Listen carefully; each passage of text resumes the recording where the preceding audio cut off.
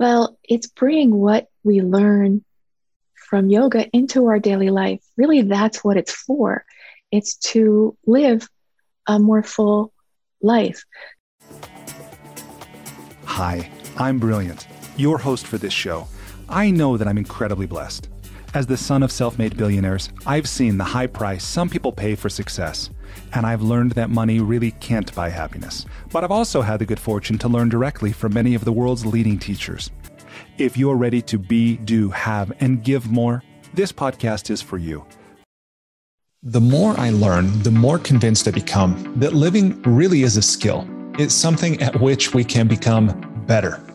My guest today just further reinforces that belief for me. Her name is Pamela Seelig. She is author of Threads of Yoga, Themes, Reflections, and Meditations to Weave into Your Practice. Really enjoyed this book a lot. It's a guide for students and teachers inspired by the Yoga Sutras. Pam is someone who began her yoga journey more than 25 years ago when an illness interrupted her Wall Street career. She began meditating as a complementary therapy with startling results. Along with speeding up her recovery, the impact of her meditation led to a lifelong pursuit of perceiving and sharing yoga wisdom. Pam eventually trained at Integral Yoga Institute in New York and began teaching to friends at a local convent in New Jersey. In 2009, she opened her own studio called Lotus Mind and Body. After a rewarding 9 years, she sold the studio to focus on writing this book. And I'm so glad she did. In this conversation, we talk about a lot of things related to living well and some things related to, as I've said, yogic philosophy and energy. We talk about the witness, cultivating a deeper relationship with the observer, quieting the mind, meditation, of course. We explore things like prana, kundalini, the chakras, and then, as I almost always do, we get into writing and the creative process. And I love what Pam shares about how she got the book written and published. So whether you don't do yoga, whether you're just starting out, or whether you're a seasoned practitioner, I invite you to pick up this book and to listen to this interview. I think you will be glad you did. And I think that you will learn to live more skillfully, that you will live a better life by incorporating the things that Pam is talking about in this book, if you're not already. All right, with that, please enjoy this conversation with my new friend, Pamela Seelig. And by the way, you can find her and her work online at pamelaseelig.com. Pam, welcome to the School for Good Living. Thank you, Brilliant. Thank you so much for having me. Will you tell me, please, what is life about? Well, what a question. Wow. I think first, I guess I don't know, and that's okay. But what I think at this point is it seems to be about learning and learning about relationship with others, relationship with the world, the physical world, and then also learning about who we really are. And as we learn and accept who we really are, I think we bring that into our lives, into the world more. And that may be what life is about. But it's a process and a progress. So I'm just trying to stay open and learn as much as I can. Beautiful. Me too. That's part of why I've invited you on the show. I'm really grateful that you accepted the invitation. You've written a book called Threads of Yoga, Themes, Reflections, and Meditations to Weave into Your Practice. You got here through, as every author does, through a journey. I want to start by asking you, what was the moment you knew you were going to write this book? I think that was also a progress or process because I started to look for this book. I started to look in bookstores to find a book that would help me as a yoga teacher bring more of the wisdom, more of the philosophy that I loved into class. I tried to bring it into class, but it was a little awkward at first. And I just sometimes felt inspired, sometimes not so much. So I was always looking for a little support, a little help with that. And I couldn't find the book. And then after a few years, I thought, I'm going to write that book. And And then it percolated for many years. Um, so it really came out of my own need for something and hoping that others would find it of help too. And then it sort of grew to not for only teachers, but for people that I knew or even didn't know that I thought this information would really be helpful for, kind of what everyone should know about yoga philosophy. Hmm. May I ask about your faith background? Is yoga and Eastern studies something is that what you were raised in, or is it something that you're kind of an immigrant to this land of thinking? What was that like? Uh, it's not something I was raised to. I was raised Catholic, went to Catholic school. Most of my schooling, elementary, some of middle school was not. That was public school. But then I did go to a girls' Catholic high school. So yeah, this really wasn't in my worldview I wasn't exposed at all, really. So when I discovered these ideas, really in my late 20s, I was just amazed, enthralled, and dove right in. I really connected and resonated with it, with the yoga tradition. And then, of course, explored other traditions such as Buddhism, shamanism, and I found it all very fascinating and very helpful. And then I also started to get more interested in the mystical aspect of Christianity. And I connected with that more than really what I had been brought up in, the traditional. It was more the mystical tradition that sort of runs through most wisdom traditions that I really connected with. Mm. I understand as well that you had a career on Wall Street, so maybe a life that was a little bit different from the one you're living now, and that you had an illness of some kind. And I've seen for sure in my own life and in my work as a coach that, pain has this incredible way of bringing us to awareness, right? In fact, you include a great quote in the book about, I forget who it was, but about suffering is the fires of consciousness or something like that, right? Yes. Which incidentally is one of the things I appreciate about your book. So many great quotes and so many that I hadn't heard of, even though I love to collect these things. But will you tell me a little bit, right? And by the way, I'm reminded of this saying, I forget who said it, about like a man can be counted on to do the right thing after he's exhausted every other option. We'll come to a practice that works for us often only through trial and error or through pain and searching. And it sounds maybe like that's what happened, but will you take us back to what was this life like on Wall Street, and how is it that your illness factored in and then led you to the path you're following now? Sure. Working in the financial industry, I was in my 20s, moved to New York City, trying to, pay the rent, and ended up on Wall Street because little did I know that we were right in the beginning of a historical bull market. So my timing was excellent. So I got a job downtown. Not that that was ever a calling or anything like that. I just knew people that I knew were making money, and that was my goal at that time in my life. So I was, very successful in, it's all relative, but I became fairly successful, but it was through not really living a balanced life.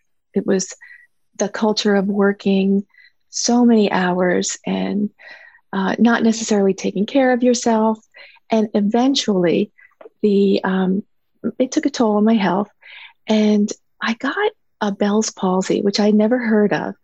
I woke up one morning and half of my face was paralyzed. So very dramatic. I, of course, thought I was having a stroke, went to the emergency room, and they explained that it is kind of common. It's not life-threatening. Most people recover, but some don't. You just have to wait. And I did not know how to wait and not do anything. So that was a huge challenge. And I couldn't go to work. This was pre-internet. Staying home was difficult. I couldn't read, really. I had one eye patched. Watching television didn't work. So I started going to many different doctors and trying to find a course of action. They all just said, wait. And one doctor said, have you tried alternative medicine or meditation? Which I didn't, again, never had heard of alternative medicine and I've heard of meditation, but never thought to try it. But like you said, I was desperate. I would have never turned in this direction at all. And I skimmed some information, didn't read a lot, began meditating. Didn't know you really should start, slowly and build up. I was that type A personality and just, took 4 hours aside and did some meditation, thought that, and some strange occurrences started happening that I couldn't explain. And I also really loved meditation, I found, which was surprising. If I may jump in there for a moment, some Sure. strange occurrences. So will you share one or two of those with me? Yeah, sure. First, I started to hear sounds, inner sounds like a bell or a waterfall or even a flute sound. And I would, look around, get up. I was in an apartment, so I thought that it was an outside sound, but I realized it was not. And then I started to see lights, like with my eyes closed, like fireworks, like a light show. And when I went to sleep at night, I would see it on the ceiling if I had a lot of meditation that day. And I'd close my eyes and I'd see the same thing behind my eyes. So odd things I couldn't really explain. And I started... sorry to keep interrupting, but I'm curious here. What was the method of meditation? Was it just something, you closing your eyes and focusing on your breath, or did you have a teacher at the time? I'm wondering if this is something perhaps that was associated with the particular style of meditation you were following, or what did you practice?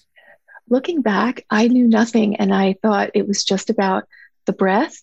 And I did use a mantra. I did have a very simple mantra that I had read. So I sort of just took it. It was a Sanskrit mantra and used that. It was 3 syllables. And that was it. And I do think because I was so upset about what was happening, I couldn't go to work.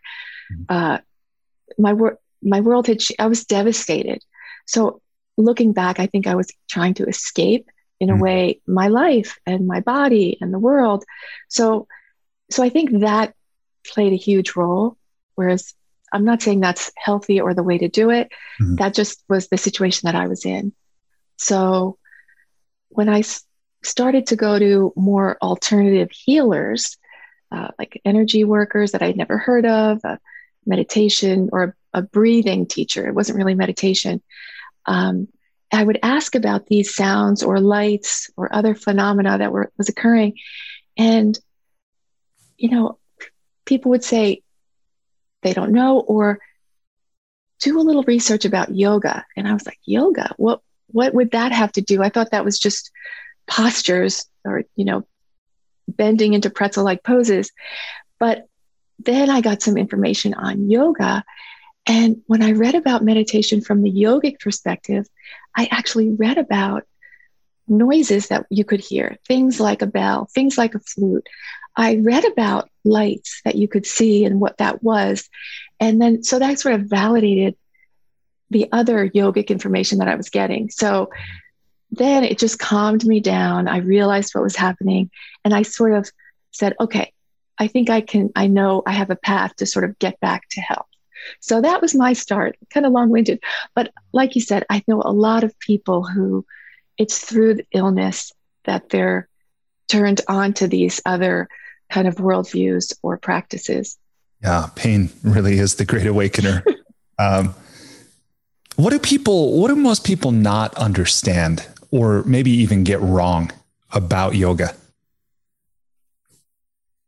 That yoga is about just the postures, that is yoga. And that's it. That is a part of it. But one teacher described it that if yoga's a car, the postures are like a wheel. They're important. They're one aspect of it, but it's part of the journey, and it's sort of a tool, like breath work. But there's so much more. Yeah, no doubt. And I came across a term, you've probably heard this in your study and your work, McMindfulness, right? This idea that especially maybe corporate America has taken aspects of mindfulness practice or maybe even aspects of spirituality and almost sanitize them.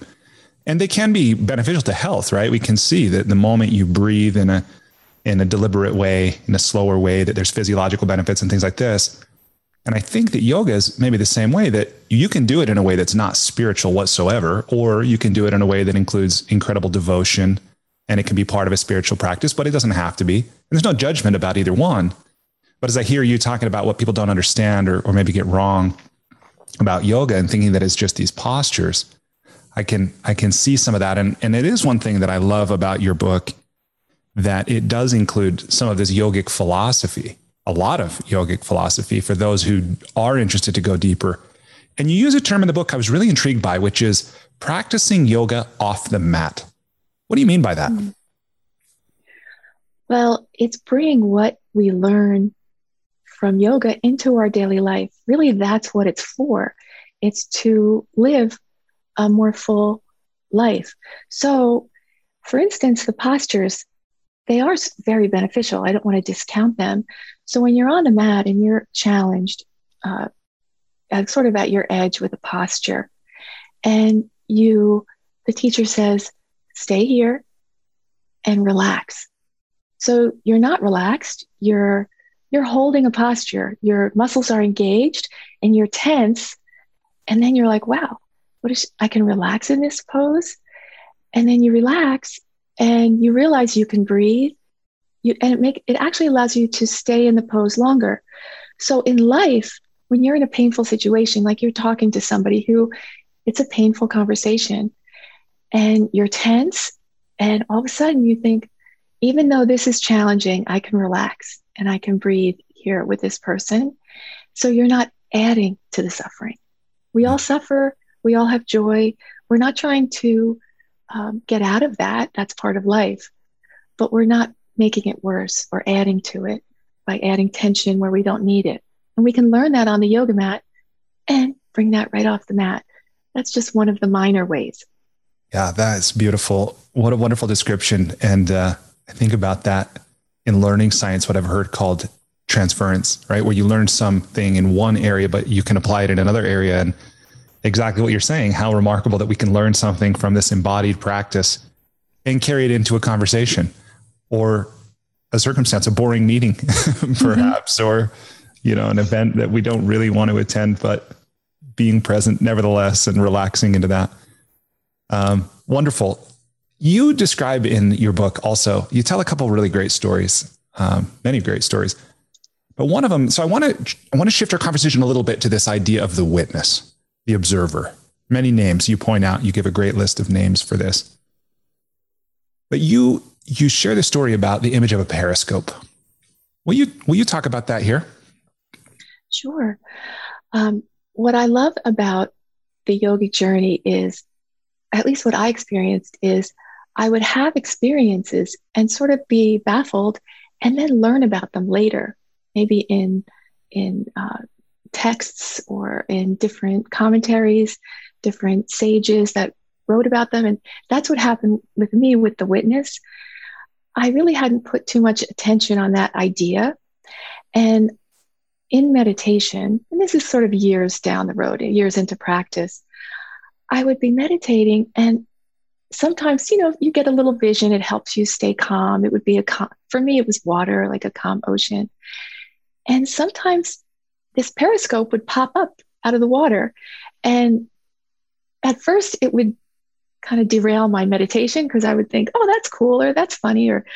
But after a while, when it kept happening, I was like, oh, wow, okay, I'm going to just sit with the periscope. And I could feel it in my heart center. That's sort of in the body where I could feel when the periscope popped up.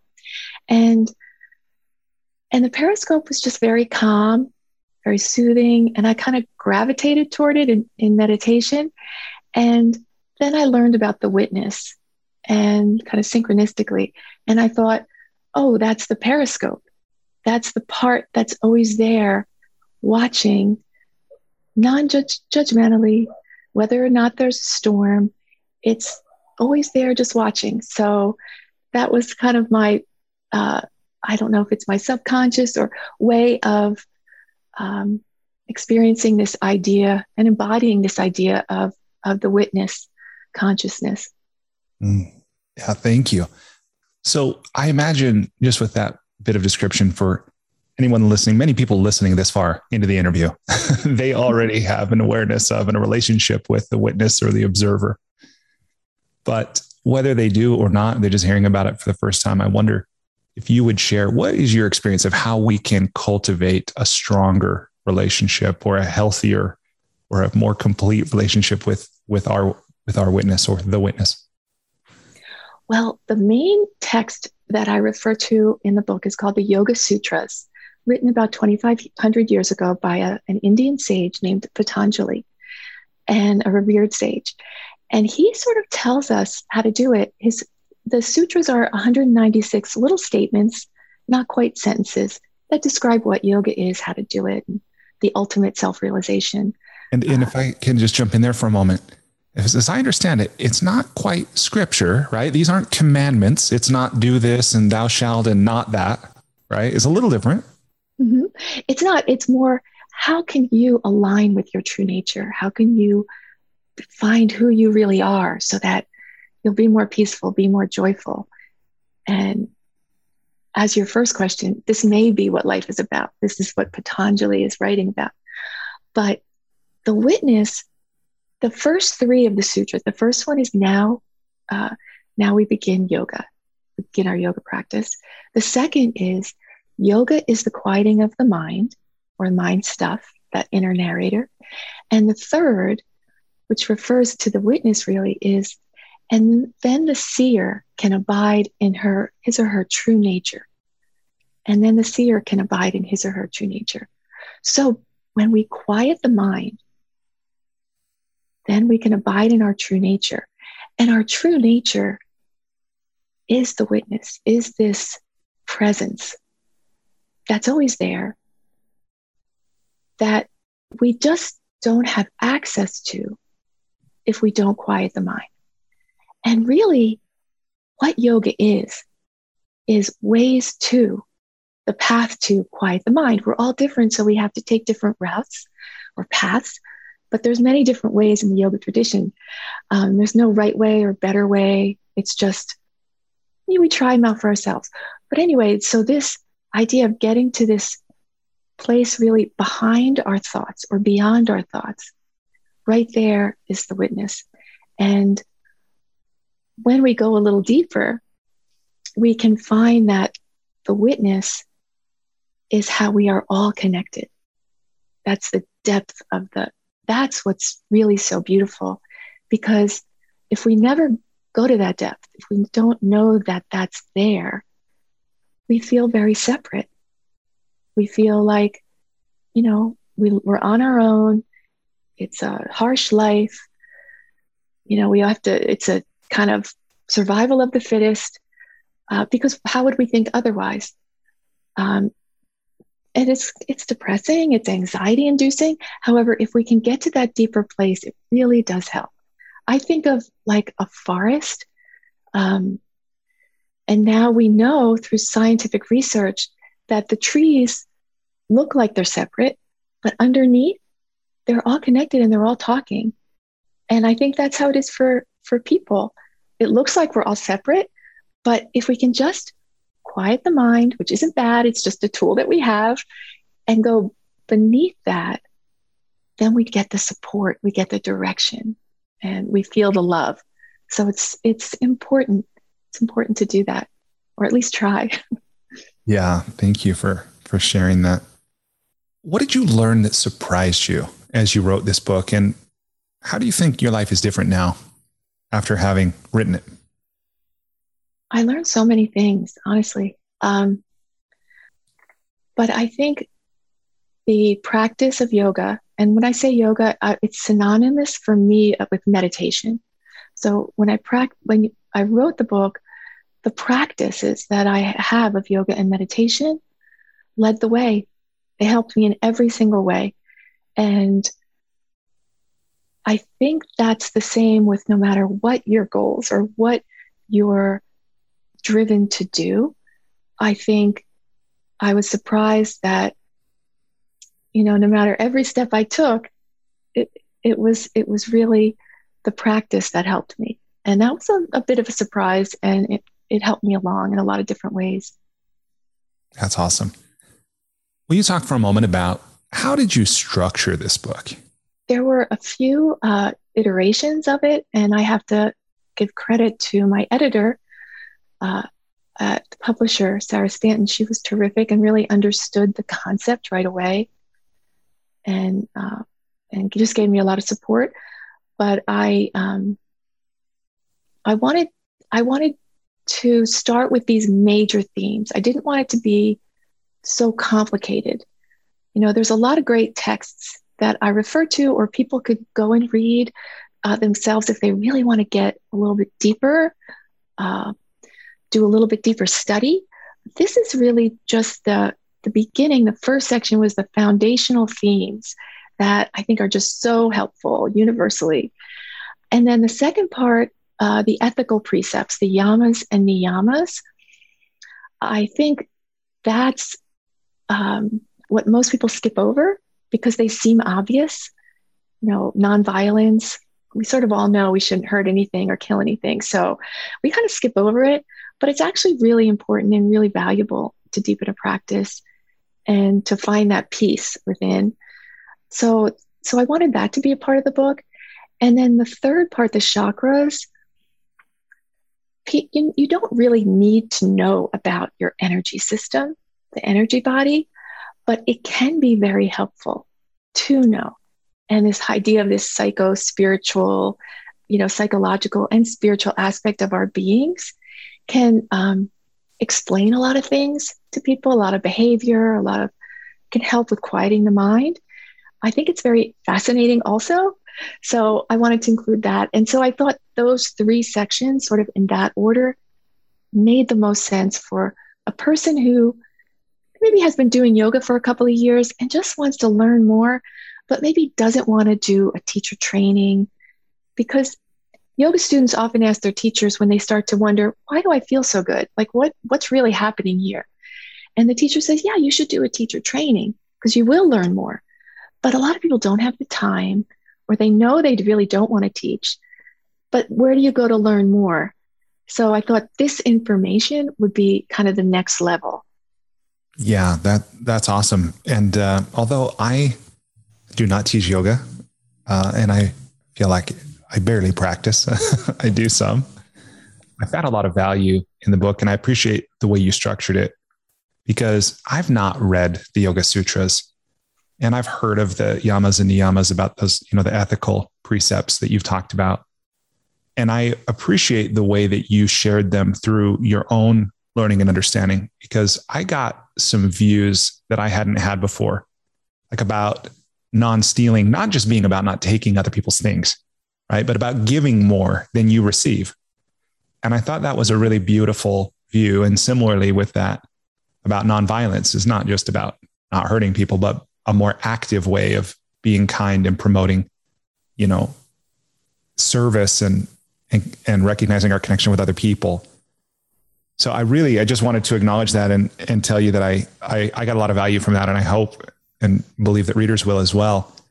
The area on chakras I thought was really interesting because that's one of those things in my experience that I think is easy for many people to dismiss as like a new age thing, or oh, there's that, and kind of roll their eyes or just close their mind to that. But to me, this is, and I'd love to hear how you see this, but even if one doesn't take it literally, and perhaps it is literal, I don't know. Mm-hmm. I'm open to the possibility it is.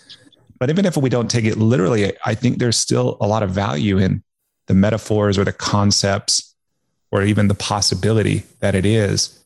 But how do you see that as it relates to chakras? Mm-hmm. Yeah, I think it's true. I don't necessarily think you have to take it literally. And I love that you're so open. Like, yeah, we don't have to determine I believe in this or I don't believe in that. It's this idea, oh, that's interesting. Maybe it'll percolate. But when for instance, the throat chakra, when you know that that's also about expression, being authentic, the ability to express yourself authentically, to artistically express yourself or not, uh, tell the truth in a conversation, maybe when you have to tell someone what you're thinking, it's a difficult conversation, or and you feel it close. You Mhm. feel it close. You can't express yourself. For some reason, it's not coming. And then you can maybe delve a little deeper, like, what's really happening here? It's not, this shouldn't be difficult. Obviously, I'm not being heard, or I'm not being, and then it's just thought for contemplation, and we can grow. And I think with the chakras, you can feel them very strongly in certain chakras, like the heart. We can feel heartbreak. We Mhm. can feel, we can see someone who's heartbroken. They slouch, they're protecting their heart, that energy, which is fine to do. Sometimes we have to do that. It's a coping mechanism. But if it stays too long, if the energy doesn't flow for too long, we can have some complications in that area. So to know to relax, to breathe, to let the energy flow, even if it's a little painful, is okay.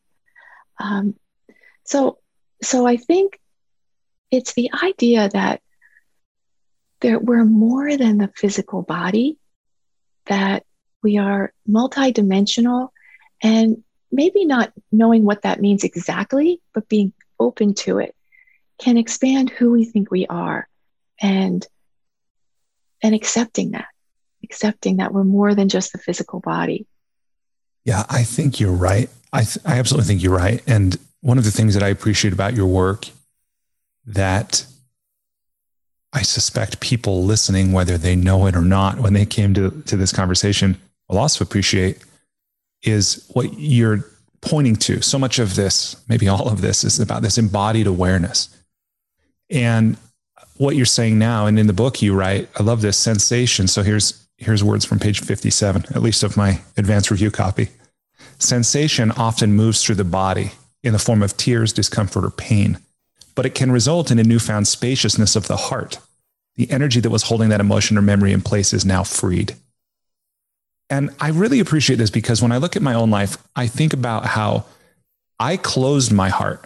You described that I had a heartbreak around my 20s, and I closed my heart. I stopped trusting my emotions. I stopped paying attention to my own feelings. I would dismiss them or ignore them.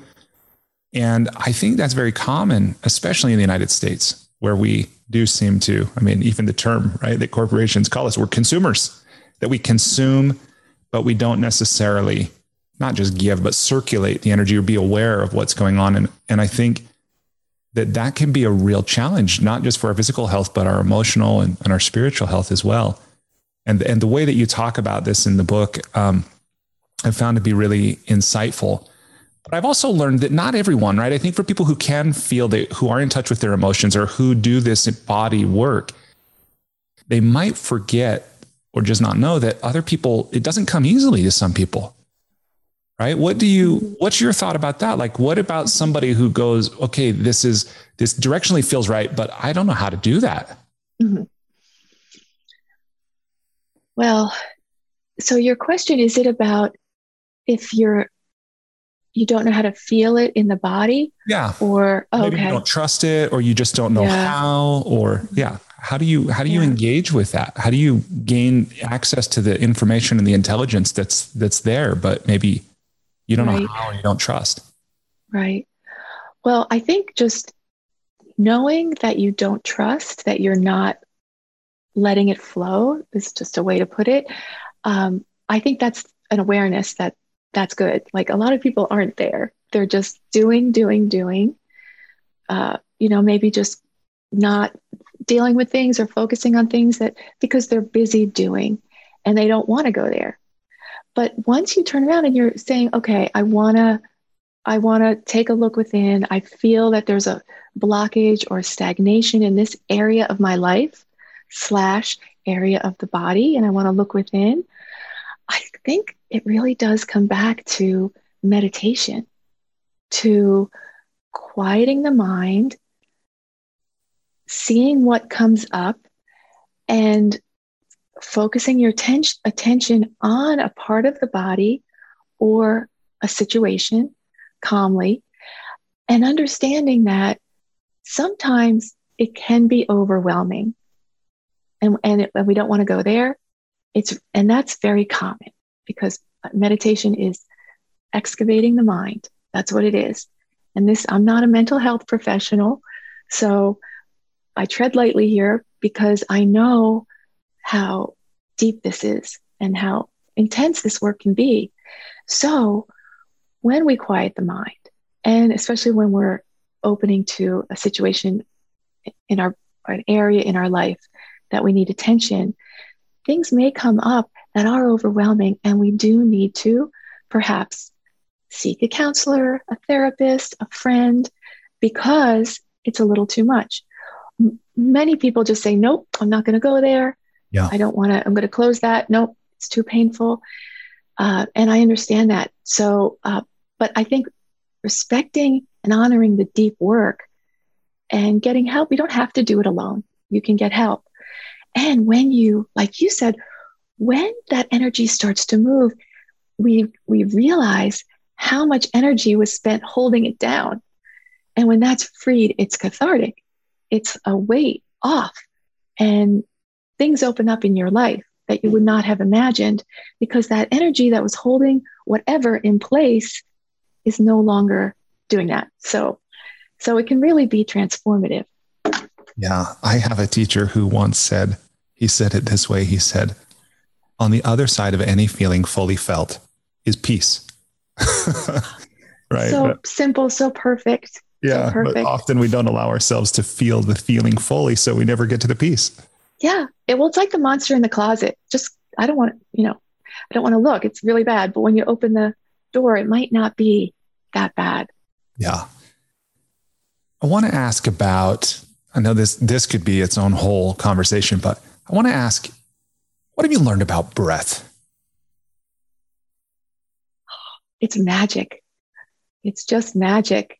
And I mentioned in the book, like I certainly didn't realize the power that it holds, because it's so obvious. It's because we have it all the time, like our breath, we don't really appreciate or know what it really can do. And there's one of the, in the Yoga Sutras, Patanjali's Sutras, he refers to the 8-limbed path. There's 8 limbs that comprise yoga. And one of the limbs is asana, or postures, that the Western culture is really attached to. And one of them is pranayama, or breath work, as important.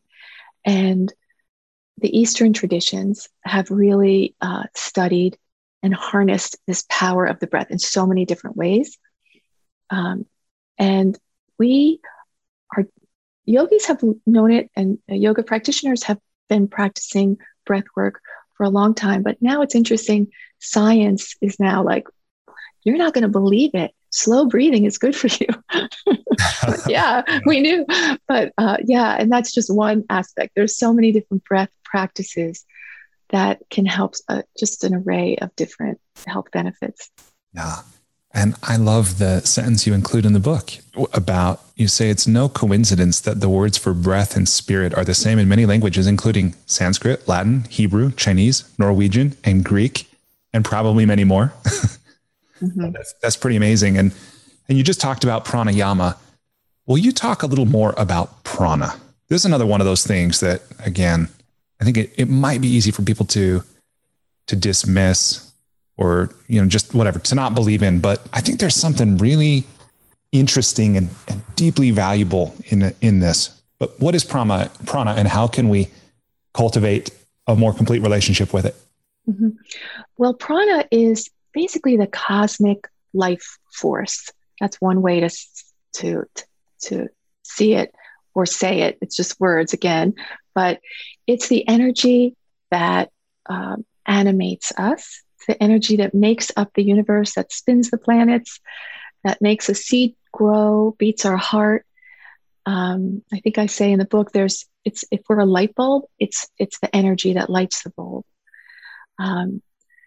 So I think of a fish who's swimming in water. It's our water. It's all around us, but it's accessible to. We can feel it. some people can see it. Many people can see it. If we see a twinkle in someone's eye, we're seeing prana. A parent does like heals with prana. It's a very we can add more prana it's a healing practice. When a child falls down, skins their knee, a parent instinctively puts the palm of their hand on the wound, sends healing or love through their palm. That's working with prana. So we all work with it. We just don't really think of it. But through the breath, we can cultivate more prana for our physical body. It increases our vitality. Eating healthy food, eating fresh plant-based food is increasing our prana. Deep breathing increases our prana. So there are ways to work with it. Yeah, thank you for sharing that.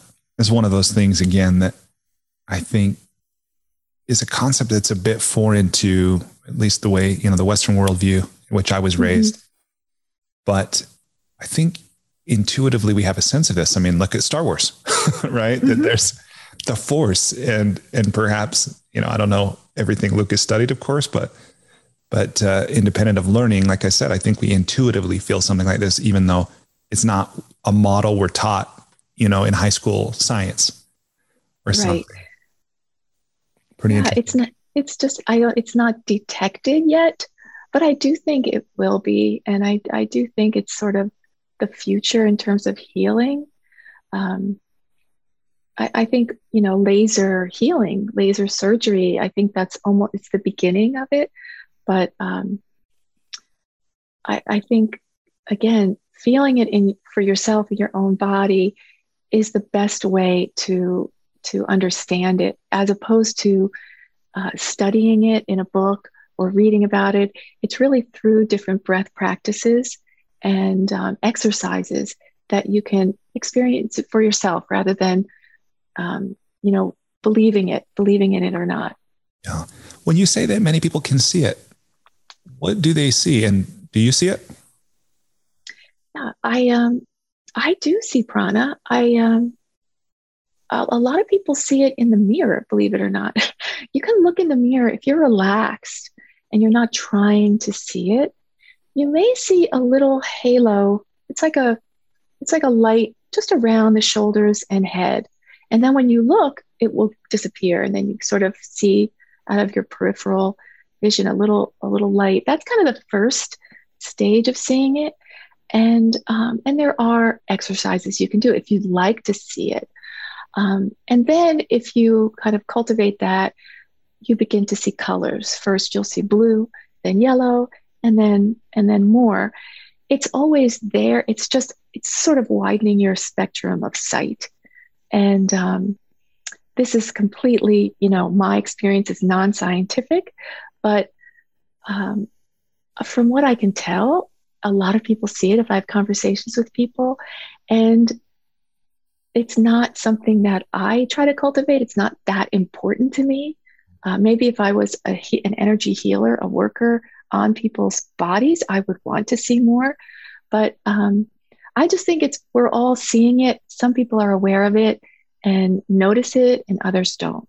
Yeah. I'm reminded, someone I've learned from, Sadhguru, talks about when he was young, he didn't see people. He didn't see a body. He didn't see a form. He would just see like a cloud of energy. Like, that sounds really strange, but I'm going to trust you. Mm-hmm. Let me ask you this. What is Kundalini? How is it different from prana? It's condensed prana. It's a very powerful form of prana, life force, and it flows freely in youngsters, in toddlers, babies and toddlers. And then sometime before puberty, it settles at the base of the tailbone. Kundalini means coiled snake. And because of that, it sort of sits dormant, coiled at the base of the tailbone for most people for their life. But then the Kundalini energy can awaken and move up the spine. And it kind of moves like a snake, like a cobra, the way it goes back and forth. But it goes up the main channel our main channel along our spinal cord, piercing the major chakras as it goes up. And as it pierces the chakras, it relates to like expanded states of awareness. So it's an awakening situation. And many people have written about their dramatic awakenings. There's a lot of books written by different people. Eckhart Tolle, in his book, I believe it's The Power of Now, he writes about when his Kundalini awakened and he experienced this awakening of his consciousness for the first time. And it was very dramatic for him. I think for 2 years, he really worked to integrate it. But for most people, it's a very natural, slow awakening where they have more awareness, more perception throughout their lives. But there's certain practices that you can do to awaken Kundalini. That's a big part of Kundalini yoga, that particular style. Although most styles of yoga, and the style that I'm most closely associated with, most of them are saying you don't have to do anything. Just do your yoga practice, live your life, and it will awaken at the proper and appropriate time when you're ready. Yeah, that squares with something I've heard about. We wake up whenever we wake up. Mm-hmm. You know? And sometimes trying can be an impediment to progress in many areas of life, right? Yeah, because why are you trying? Yeah. In the book, you mentioned that you had your own Kundalini experience. Will you talk about that? What was that like? Okay, this was another experience where I really didn't know what was happening. That seems to be my theme. But I was on a retreat, and it was a 7-day retreat. And so that creates a lot of energy in the body, a lot of pranic buildup maybe. And the last night of the retreat, there was a kirtan. And I didn't really know what a kirtan was, but it's at that time, it's a chant and response concert. So I was on my own at the retreat, so I thought I would go. I sat in the back because I thought I'd probably sneak out. But the music was amazing. People were chanting these mantras, the singers, and it was almost like a experience, like a rock and roll, like a musical festival. It was really great. I was surprised. I didn't really think it would be that way. So I'm really all in. I'm swaying and chanting, and it was winding down. And I was sitting on a cushion cross-legged in the back of the room, a big like assembly type room. And all of a sudden, my spine just went like straight and just like stood up really straight, and I couldn't move. And I didn't know what was happening. And I tried to like uncross my legs, and nope, I just was sitting and my chin tucked, and I knew something was happening, but I really didn't know what. I'd heard of Kundalini, so I thought it had something to do with that. So I just sat there while everyone started leaving the concert. And then I started to panic a little bit because I couldn't move and I didn't know anyone. And I thought I was going to have to ask a stranger for help.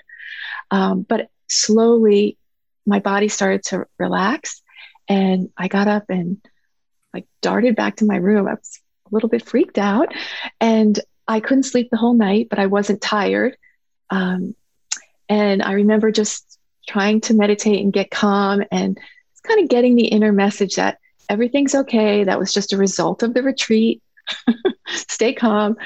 And nothing like that has ever happened since. So It was really interesting. Yeah, it is. And I know that these extraordinary experiences can be intriguing, right, for practitioners. And like you said, teachers will often counsel, don't seek those, just do your practice. If they happen, they happen. But nevertheless, I think they're inherently interesting because they are unusual. But along those lines, there's something, I want to go back to the ethical precepts for a moment, because you point out that teachers will say that abiding by these will endow us with, certain whatever powers or gifts or strengths or something. And there's a name for that, right? If I have it right, it's because the precepts are the yamas, the niyamas, but then the gift or the power is a siddhi. Siddhi? Siddhi. Mm-hmm. Yes. Siddhi. Will you talk about that? This is really interesting to me because I think to try to give this a little bit of a frame that hopefully is useful for a listener. it's inherent in the words we're using, an ethical precept, right? Again, it's not a religious thing. It's not again, as we've already said, it's not a set of commandments, but it's this promise from ancient sages saying, if you live this way, and of course you're under no obligation to do so, it's not going to get you into heaven. You're not going to go to hell if you don't.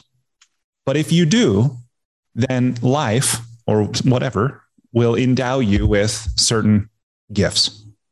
Do I have that kind of how you understand it?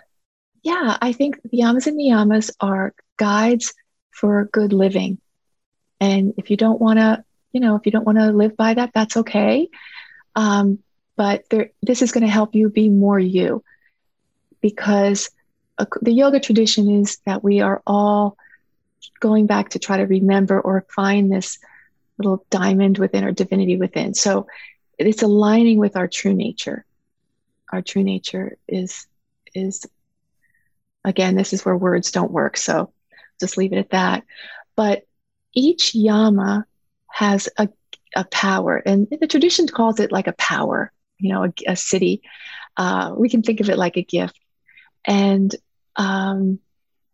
so I think, it's nice to know that. But again, like I feel like it's not, you shouldn't really try to get stuff, it's one thing where,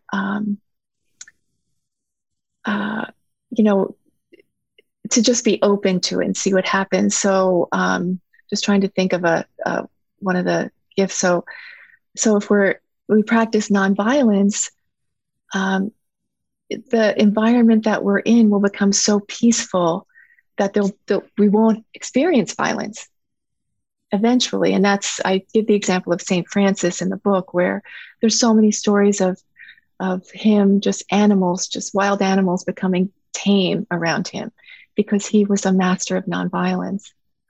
Or not stealing, if we don't take, we'll achieve abundance. That's the gift of that. If we're content, the gift is joy, supreme joy.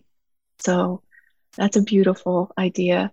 Yeah. So each one has a gift, and I think it's nice to have a bonus. But even without the bonus, the yogis teach that living in alignment and cultivating these yamas and niyamas will help your life, will benefit you. And the other idea that I love about the yamas is it's part of your character, but it's improvable. Mm-hmm. Like in terms of contentment, I didn't realize that could be a practice. Mm-hmm. I thought that, it's cold outside, I'm so happy to be warm, I feel content. It's like a feeling that arises. It's nothing I can do. Mm-hmm. But the yogis teach us that it's actually a practice. You kind of have to practice that, because that's how that's how you become joyful. It's not the other way around. So, I think it's very empowering to know that you can practice contentment. Yeah, absolutely. For the last few years,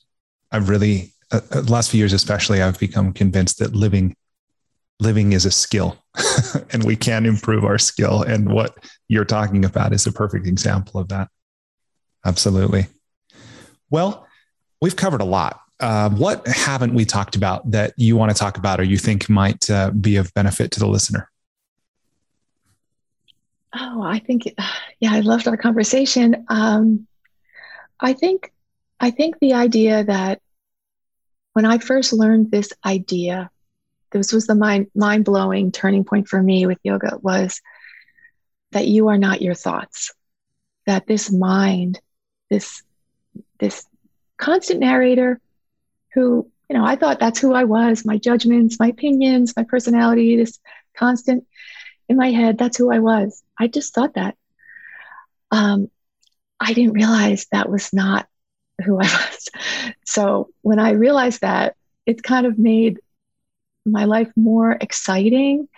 And, the idea of aging, getting older, in our culture, there's kind of nothing good about it. Yeah, so, there's nothing good about it. But when you realize this deeper part of yourself and start exploring in that realm, it's exciting because in 20 years from now, I'll have different ideas and different thoughts, and it'll add more, hopefully, peace and joy, and share more peace and joy. So anyway, that's what I think for me was one of the biggest light bulbs in in practice of yoga. Oh yeah, it's so beautiful. And I agree. I mean, in our especially American culture where we prize youthfulness Mm-hmm. and kind of the elderly, we tend to put them away and, put them in homes or care centers or whatever. And I always thought that aging was this just slow, steady decline into decrepitude and dysfunction, and nothing good would come of it. And then it wasn't until I read some of Yogananda's words where he talked about we can age and expire. We don't actually ever need to decay, right? And get disease. Disease is not an inevitable part of aging. I thought that is not how Americans see this at all. And what you're saying between you are not your thoughts and you're not your body. And then to see that in the Indian culture, and this is a bit of a generalization perhaps, but that the last few years are reserved for looking inward, especially the last few years, looking inward. And there's one thing Sadhguru told me about this saying in India that no man or no person should be carried to his grave. It's like, that is amazing that we live such a self-determined life. And we're so prepared when the time comes to die that we ourselves go to the spot where we will die. Like, that is amazing. And that's what I love. I really do. I know I've said this a couple of times in different ways, but I appreciate that you're writing on these topics and that you've been teaching these and you're spreading a message that really does improve or can improve the quality of life for people here in the United States. That, it's not for everybody, but it's for more people than I think are aware of it today. So it's great. It's a great message. And I do have more questions I want to ask you, but this part of the conversation and reading your book has been so fun. Oh, thank you so much. Brilliant. Yeah. Okay. Well, how are you doing? Oh, I'm doing very well. Good. Okay. Well, here's what I've got. I know we've got about a half hour, maybe or so. What I'd like to do is ask you some questions in the lightning round. I think it's about 9 or 10 questions. And then just a few about writing and creativity. Okay, great. That work? Okay. Sure. Awesome. Again, these questions, my aim is to ask the question and for the most part, stand aside, just let you answer and I'll keep us moving through them. You are welcome to answer as long as you want, however. Okay. Okay. So the enlightening lightning round, question number 1, please complete the following sentence with something other than a box of chocolates. Life is like a great adventure. Okay. Question number 2. Here I'm borrowing the technologist and investor Peter Thiel's question. What important truth do very few people agree with you on? I think everyone can meditate. I think most people don't think they can meditate, but I think everybody can meditate. Okay. Question number 3. If you were required every day for the rest of your life to wear a t-shirt with a slogan on it or a phrase or a saying or a quote or a quip, what would the shirt say? I think it would say, it's okay. All right. These are short. Yeah. Question number 4. What book, other than your own, have you gifted or recommended most often? This is easy. Autobiography of a Yogi by Paramahansa Yogananda. How did this book come into your life? It was so long ago, I don't remember, but I would not be surprised if it was at that time in my 20s when I was dealing with Bell's palsy and learning new things. And the reason I love this book and I recommend it or give it to people is when I first read it, what comes through is what a seeker he is from his heart. Yeah. Like it's just, from childhood, he just wants to know, and he just goes and I like if you feel that way, I think many of us feel that way, and you sort of feel a little bit alone in that. Mhm. No, not everyone's interested in, in this sort of thing. But when you read his work and it just comes through his words, you feel it, and he brings you along, and what he sees, what he writes about you. Again, you don't have to believe it 100%, or it's just this open. It's like expanding our ideas of what is life, and like what is possible, for the human being, Yeah. and learning more and more. It's just such a beautiful book. So that's why. Awesome. Yeah, I totally agree. This is a book that changed my life, changed the trajectory of my life. And one of the things that I really love about Yogananda is about his writing is so poetic, Mm. and his love of, I mean, I think he speaks English better than I do, Mhm. but his love of also flowers and gardens and poetry. And he combines all that so beautifully. And there is this taste of the mystical in Mhm. there that's so fantastic. And, other things that are so far outside my prior life experience that I just wanted to know more. But yeah, that's awesome. What are you currently reading? I'm reading right now, Michael Pollan, How to Change Your Mind. I love it. Yeah. Yeah, this idea again, the same sort of thing. Like, well, stop limiting ourselves. There's more to our consciousness. I like how he puts one thing in the book where he's like, he saw his mind, and then there was a little door that he hadn't noticed before in his mind, and he Yeah. opened it and went out, Yeah. went through. And I think that was a great, I love that idea. Yeah. That's wonderful. He has a new book coming out this year. Oh, really? Yeah, already. Oh, I oh think it's, wow. I think it's next month also, which as we're recording this, I know things on the internet live forever, but we're recording this here in August of 2021. Pam's book, Threads of Yoga, will be released. Is it September 24th? September 28th, 28th. next month. Yeah. Yeah, next month. Okay. We'll keep going. Question number 5. So in your life, you've traveled a lot. What's one travel hack, meaning something you do when you travel or something you take with you to make your travel less painful or more enjoyable? That's okay. I think don't bring toddlers is the number one thing. But um, I think for me, it's ear pods, water, and a good book, Mm, and I'm good to go. yeah, that's great. Question number 6 is almost like a trick question, but it's not. What's one thing you started or stopped doing in order to live or age well? Well, I think the obvious is exercise more, eat better foods. Um, Not gonna lie, I do like my face creams, skin, taking care of your skin. But yeah, I think it's the basics. I think it's going to the basics and stopping with all the extraneous stuff unnecessary, including food. Mm, but not entirely, right? You're not a No, breatharian, no, no, no, sun no. eater. Include it's like the extra food, Yeah. And this is a practice for me. This is definitely. I'm not saying I do it. This is a practice. Well, and that was, yeah, that's a yama though, right? Because what is it? Is it self-discipline?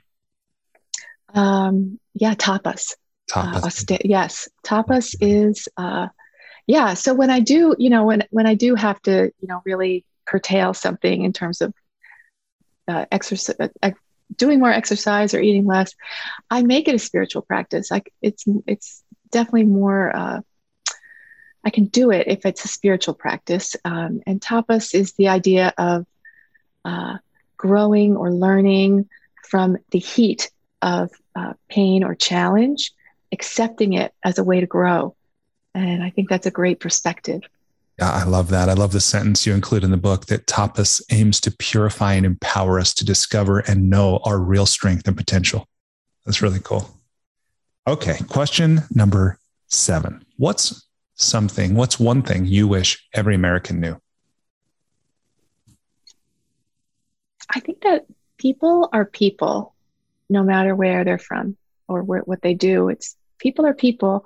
And I think everyone, not only Americans, we should all know this, that people are people, and there's good people There's people that are trying. There's people that are not trying, in every culture. But there's just not the differences that I think we all perceive. Sometimes they're just not there. Yeah, absolutely. By the way, that reminds me of another sentence from your book I loved that you write. We forget that saints, Buddhas, and sages were real, imperfect people who were transformed through devotion, guidance, willpower, and grace. So, all right. Yeah. Okay. Question number 8. Excuse me. Speaking of people, is about relationships. What's the most important or useful thing you've ever learned about making relationships work? I think it's listen, and also respect everyone's journey. Nobody's perfect. We're all imperfect. So don't expect perfection, and just listen. Okay. And question number 9. Aside from compound interest, what's the most important or useful thing you've ever learned about money? This is definitely a practice for me, and it's this idea of contentment and gratefulness and just focusing on what you have and being grateful. And, I think that's with money, we can just focus on not having enough all the time, or because it's never enough. There's always, so I feel that idea of just being really super grateful all the time and doing our best, in our lives to achieve our goals, but being grateful. Yeah. What you're saying reminds me of something I once read Rockefeller said. I think it was, what being rich is? It's one more zero than you have. Yeah, for sure. Okay. So if people want to learn more from you, or if they want to connect with you, what would you have them do? Well, thanks. My website is PamelaSeelig.com, and I have my contact information there and any classes that are happening. So yeah, they can just go to that website. And awesome. My book is there too.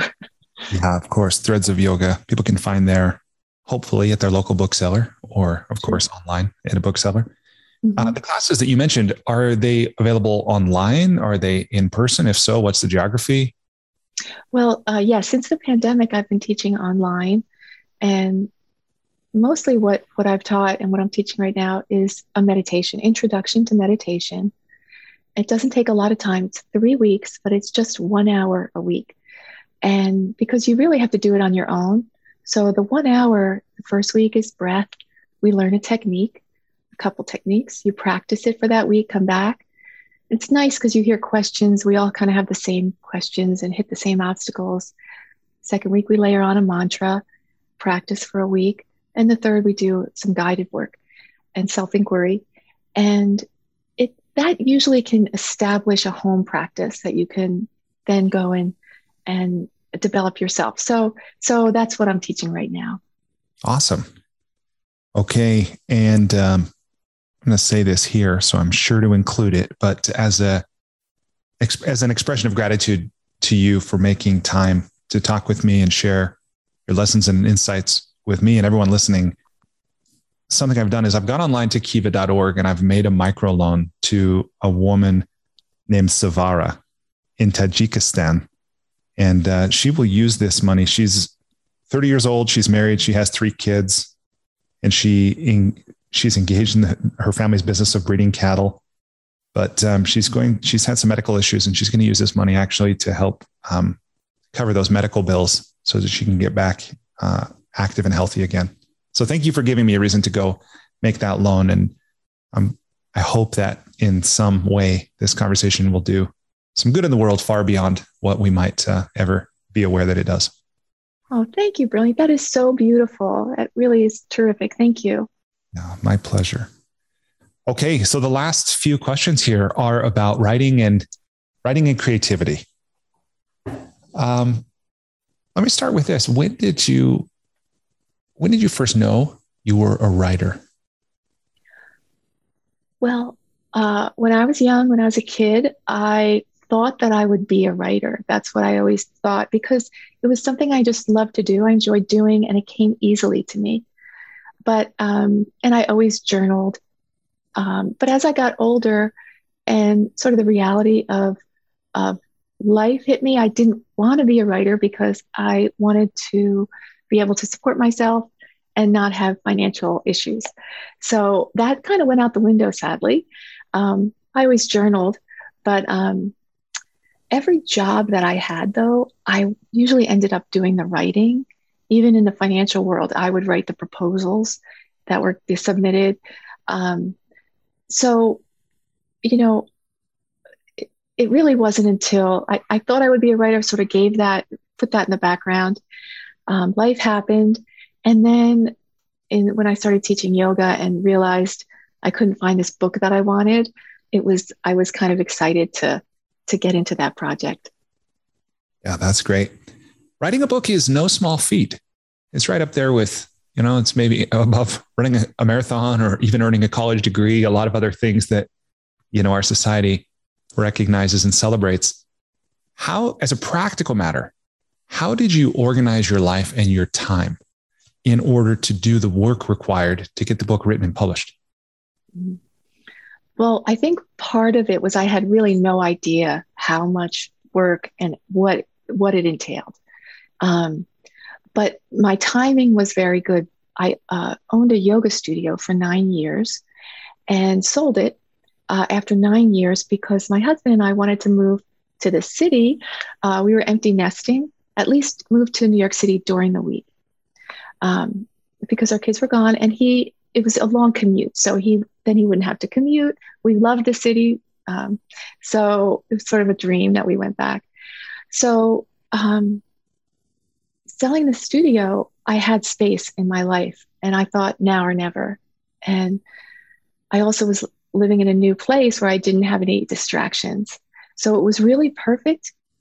Looking back right now, it was perfect. But even with that, you can always find distractions, especially in New York City. So I had to be disciplined, and I made sure 4.5 to 5 hours a day was dedicated to writing.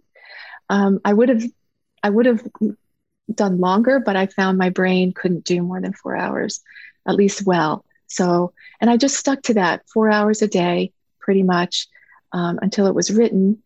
And I thought I was going to self-publish. I didn't think I would find a publisher. I just wanted to write the book to see if I could really do it. Mm-hmm. And then I went to the process of trying to see how to publish.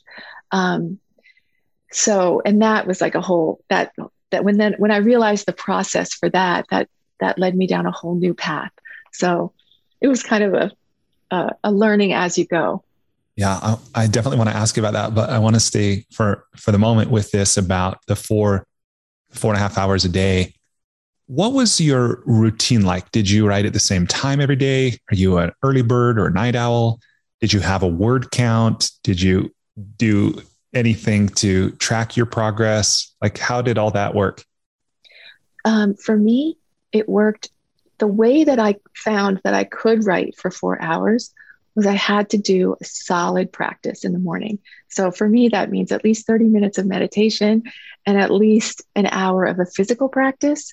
So I had to get that, like, myself in that space.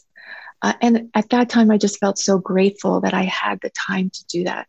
Because most of my life, I would never have had that kind of time to dedicate. So I know this is a little unrealistic for most people, and I feel bad about that. But just in that time, I had the space. So I made sure that, I had my practice, sat down. I really got into coffee, I have to say. I'm now a coffee connoisseur. I guess that's a writer thing. And then I could, the meditation especially, then my mind was out of the way. The ego was out of the way. The idea this isn't good enough was out of the way. And I could feel the flow most days, of course, not all days. Mm-hmm. Yeah, I know that some writers, many, although not, of course, not everyone has the means to do this, but they'll actually lease another space, like another whether it's an office space somewhere or a cottage, or they'll at least build a shed, or they'll have turn a garage into something. Did you, obviously in the city, there's probably not a lot of, options like that, but how did you manage the space in which you worked? Because sometimes I think it could be hard to transition, right? From living, and especially if you're with other people, it sounds like you were with your husband and this, how did you manage the space that you were in as part of the creative endeavor? So for me, it was so easy because going to the city, my kids were in school. They're not home. They're in their 20s. So going to the city, they were gone. And my husband went to work during the day in the city. So this was pre-pandemic. So I had the space to myself. It was a little space, but it was perfect. So that enabled me. But I can totally understand how you need to get out of your house to go, because being at home, there was just always a distraction. There's always something to do. There's always an errand. There's always a laundry. There's always a phone call, email. So I think you really do have to set your own boundaries, however that works for you. Yeah, for sure. And we all, pretty much everyone, right, has the constant challenge of being connected to the internet on the same device that we're writing on. And we can easily justify, oh, it's research, or I'm just going to check one thing, real quick, respond to this email. How did you overcome that? I just felt so lucky. Again, this is sort of a dream to be able to write, and it was always in the back of my mind my whole life. So I just felt so lucky to be able to have this space and to be able to do it. I didn't want to let it go. I just felt that gratefulness, I guess, and contentment. So I think that kept me really motivated. That is like the best answer ever. Like, I was just so grateful that I wasn't distracted. Right. I did. I really felt I did actually. I just knew how rare it was, because we just don't get that in our lives most of the time. So yeah, absolutely. How connected did you feel to your reader in the act of writing? I felt very connected. I felt there were times when I would think of a specific person and be like, oh, I know that, like in a chapter, she should know this. This is so important. This would help her so much. I really felt that as I was writing. Wow, that's pretty cool. My experience is sometimes that can make writing more challenging, imagining the audience you're writing for, but other times it can actually help a lot. And with that question, I'm amazed at how some writers say, I didn't really have a reader in mind.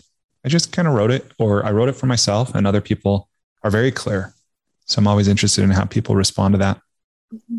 Let me go to that kind of line that you were talking about with publishing, where your intent was, and your thought was at the beginning, you would just self-publish this, but ultimately you didn't. In fact, Shambhala is a very well-respected publisher. And congrats on getting published by them. How did you transition from thinking you would just self-publish to publishing with Shambhala?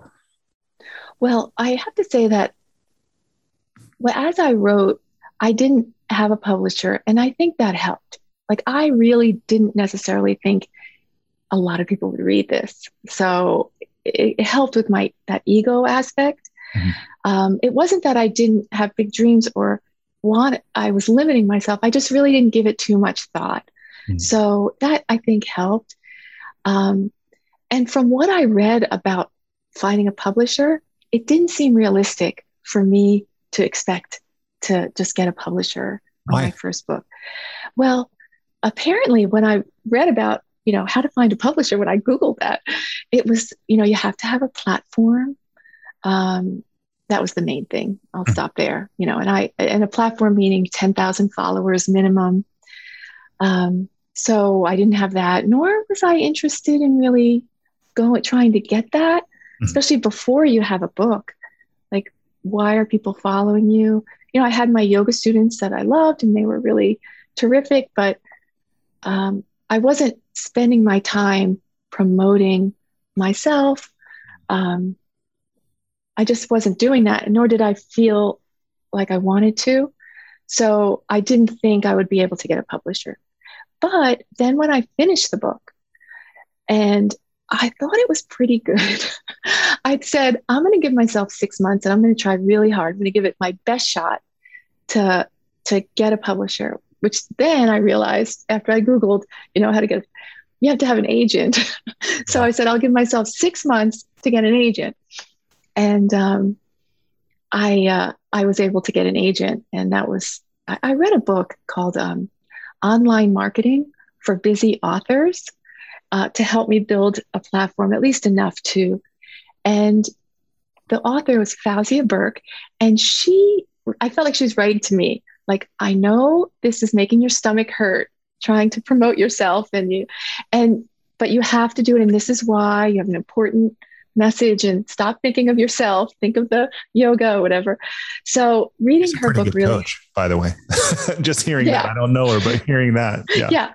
Yeah. I took it as a personal coach, and she was terrific. And so then I was able to get an agent through some synchronicity, and he. What was the synchronicity? Well, I called the author of this book and said, I loved your book. Do you work with people? Because I'm really struggling with this platform thing. It's just not me. Uh-huh. And she was great. She said, we can help you with your website, and so she was great. But she basically helped me. She gave me the confidence, some contacts, and it was really through that, innocent phone call that everything started rolling. So, and my agent was terrific. He told me about the proposal, which took many months, and how it wasn't good enough, and I had to keep doing it, and it was hard.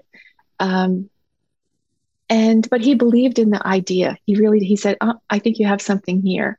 So he took me on, and went from there. So it was. It happened step by step. I think if I had seen in the beginning, if I'd known, if I wanted to get Shambhala as a publisher, I don't think I could have done it. I think for my personality, I just had to go, just first write the book and see if you can do it. Yeah. Then see if you can get a platform. Then see if you can get an agent. I think I couldn't do the whole thing in one thought, for sure. That's part of what makes that so awesome. And I'm just reminded how every book has its own story, how it came into existence, and they're all unique. And I think about how many of the things, and there is no path, although there are prescriptions offered online, no shortage of those. But I love that yours was not that traditional path. And, that many people say, start with a book proposal. Don't write the whole manuscript first, but that's what you did. And then you were able to find the agent and get the deal. But how did you find the agent?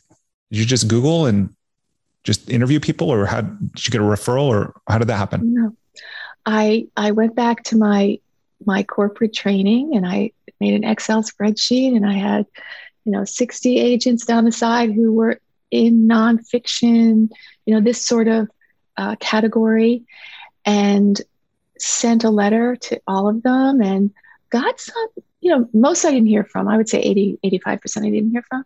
Some people were very kind. And some people, I remember one agent, a very well-known agent, called me and gave me she asked to see the proposal, read it, and called me and gave me some great advice that I'm so glad I didn't take. And okay, wait, now you got to tell us that. What was? She said, you have to find a young, popular yoga teacher, somebody who has a big platform, who's very popular, who's kind of opposite of me, and do the project together. And I was like, oh no, I don't think that'll work. But she was so kind to think about it, give me her best ideas. And that might have been the best, who knows? Yeah. So, and so a couple of agents did contact me and asked to see it. But it was really through Fausia Burke, who said she knew someone, and I was able to send it to him, and he, with a lot of work, and I gave him a lot of credit. he was in the business. So he said, nope, this isn't going to work. This has to be like this. And I knew he's the professional, and he never asked me to change, you know, anything about the subject matter, so I was more than willing to learn about the business. Yeah. So, What I love about what you just shared is something that I've seen such a challenge, can be such a challenge for writers, is knowing when to trust someone else and when to trust yourself, right? Mm-hmm. On whatever aspect, the cover design, the structure of the book, the content of the book, the voice, a certain mm-hmm. passage or chapter, but mm-hmm. kudos to you for navigating that in the way that you did. Thank you. Yeah, that's great. Okay. Well, really, I think the only other question that I want to ask, well, two questions about writing and creativity. Is there anything else that we haven't talked about related to these topics that you think might be of service to the listener? Well, I guess in terms of creativity, the practice of meditation, I'm like a salesperson for meditation. The practice of meditation creates this quiet mind. Mm-hmm. And it's not totally quiet. It's not. It's just a little bit of quiet. It's just a creative state. It just, it's where we get ideas from. They're there usually, but we can't hear them because of the habitual thoughts. Mm-hmm. But the only time we can get an inspired thought is when that thought stream is moved over. So I think for any creative pursuit, meditation is essential. Yeah, absolutely. And then perhaps the closing question: what advice or encouragement would you leave those listening with who either are harboring a dream of writing and publishing their own book, or they're actually in the process? They're maybe stuck in the process. What do you say to people to help them get their own project across the finish line and out into the world in a way that makes a difference? Well, I'm learning all this myself right now. So from my experience, my learning, that's obviously still happening. It's just, believe in yourself. Like, it's true. Like, you have, unique ideas and ways to bring them forth. So you have to believe in yourself, and that comes from within. So don't expect it from other people, really. Just, I think, believe in yourself and keep moving forward. Awesome. All right. Well, Pam, thank you so much for making the time to have this conversation. As I said before, I've really enjoyed it. I've taken away a lot from the book and from what we've talked about today. And I know that my life is better because we connected. So thank you. Oh, thank you. Brilliant. I really enjoyed our conversation.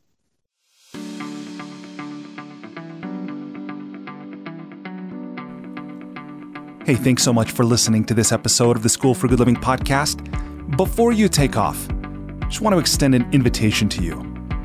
Despite living in an age where we have more comforts and conveniences than ever before, life still isn't working for many people.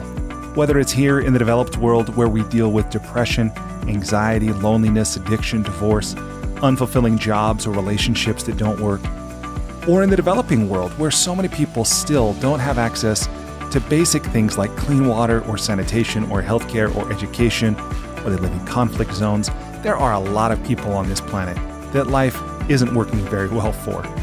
If you're one of those people, or even if your life is working, but you have the sense that it could work better, consider signing up for the School for Good Living's transformational coaching program.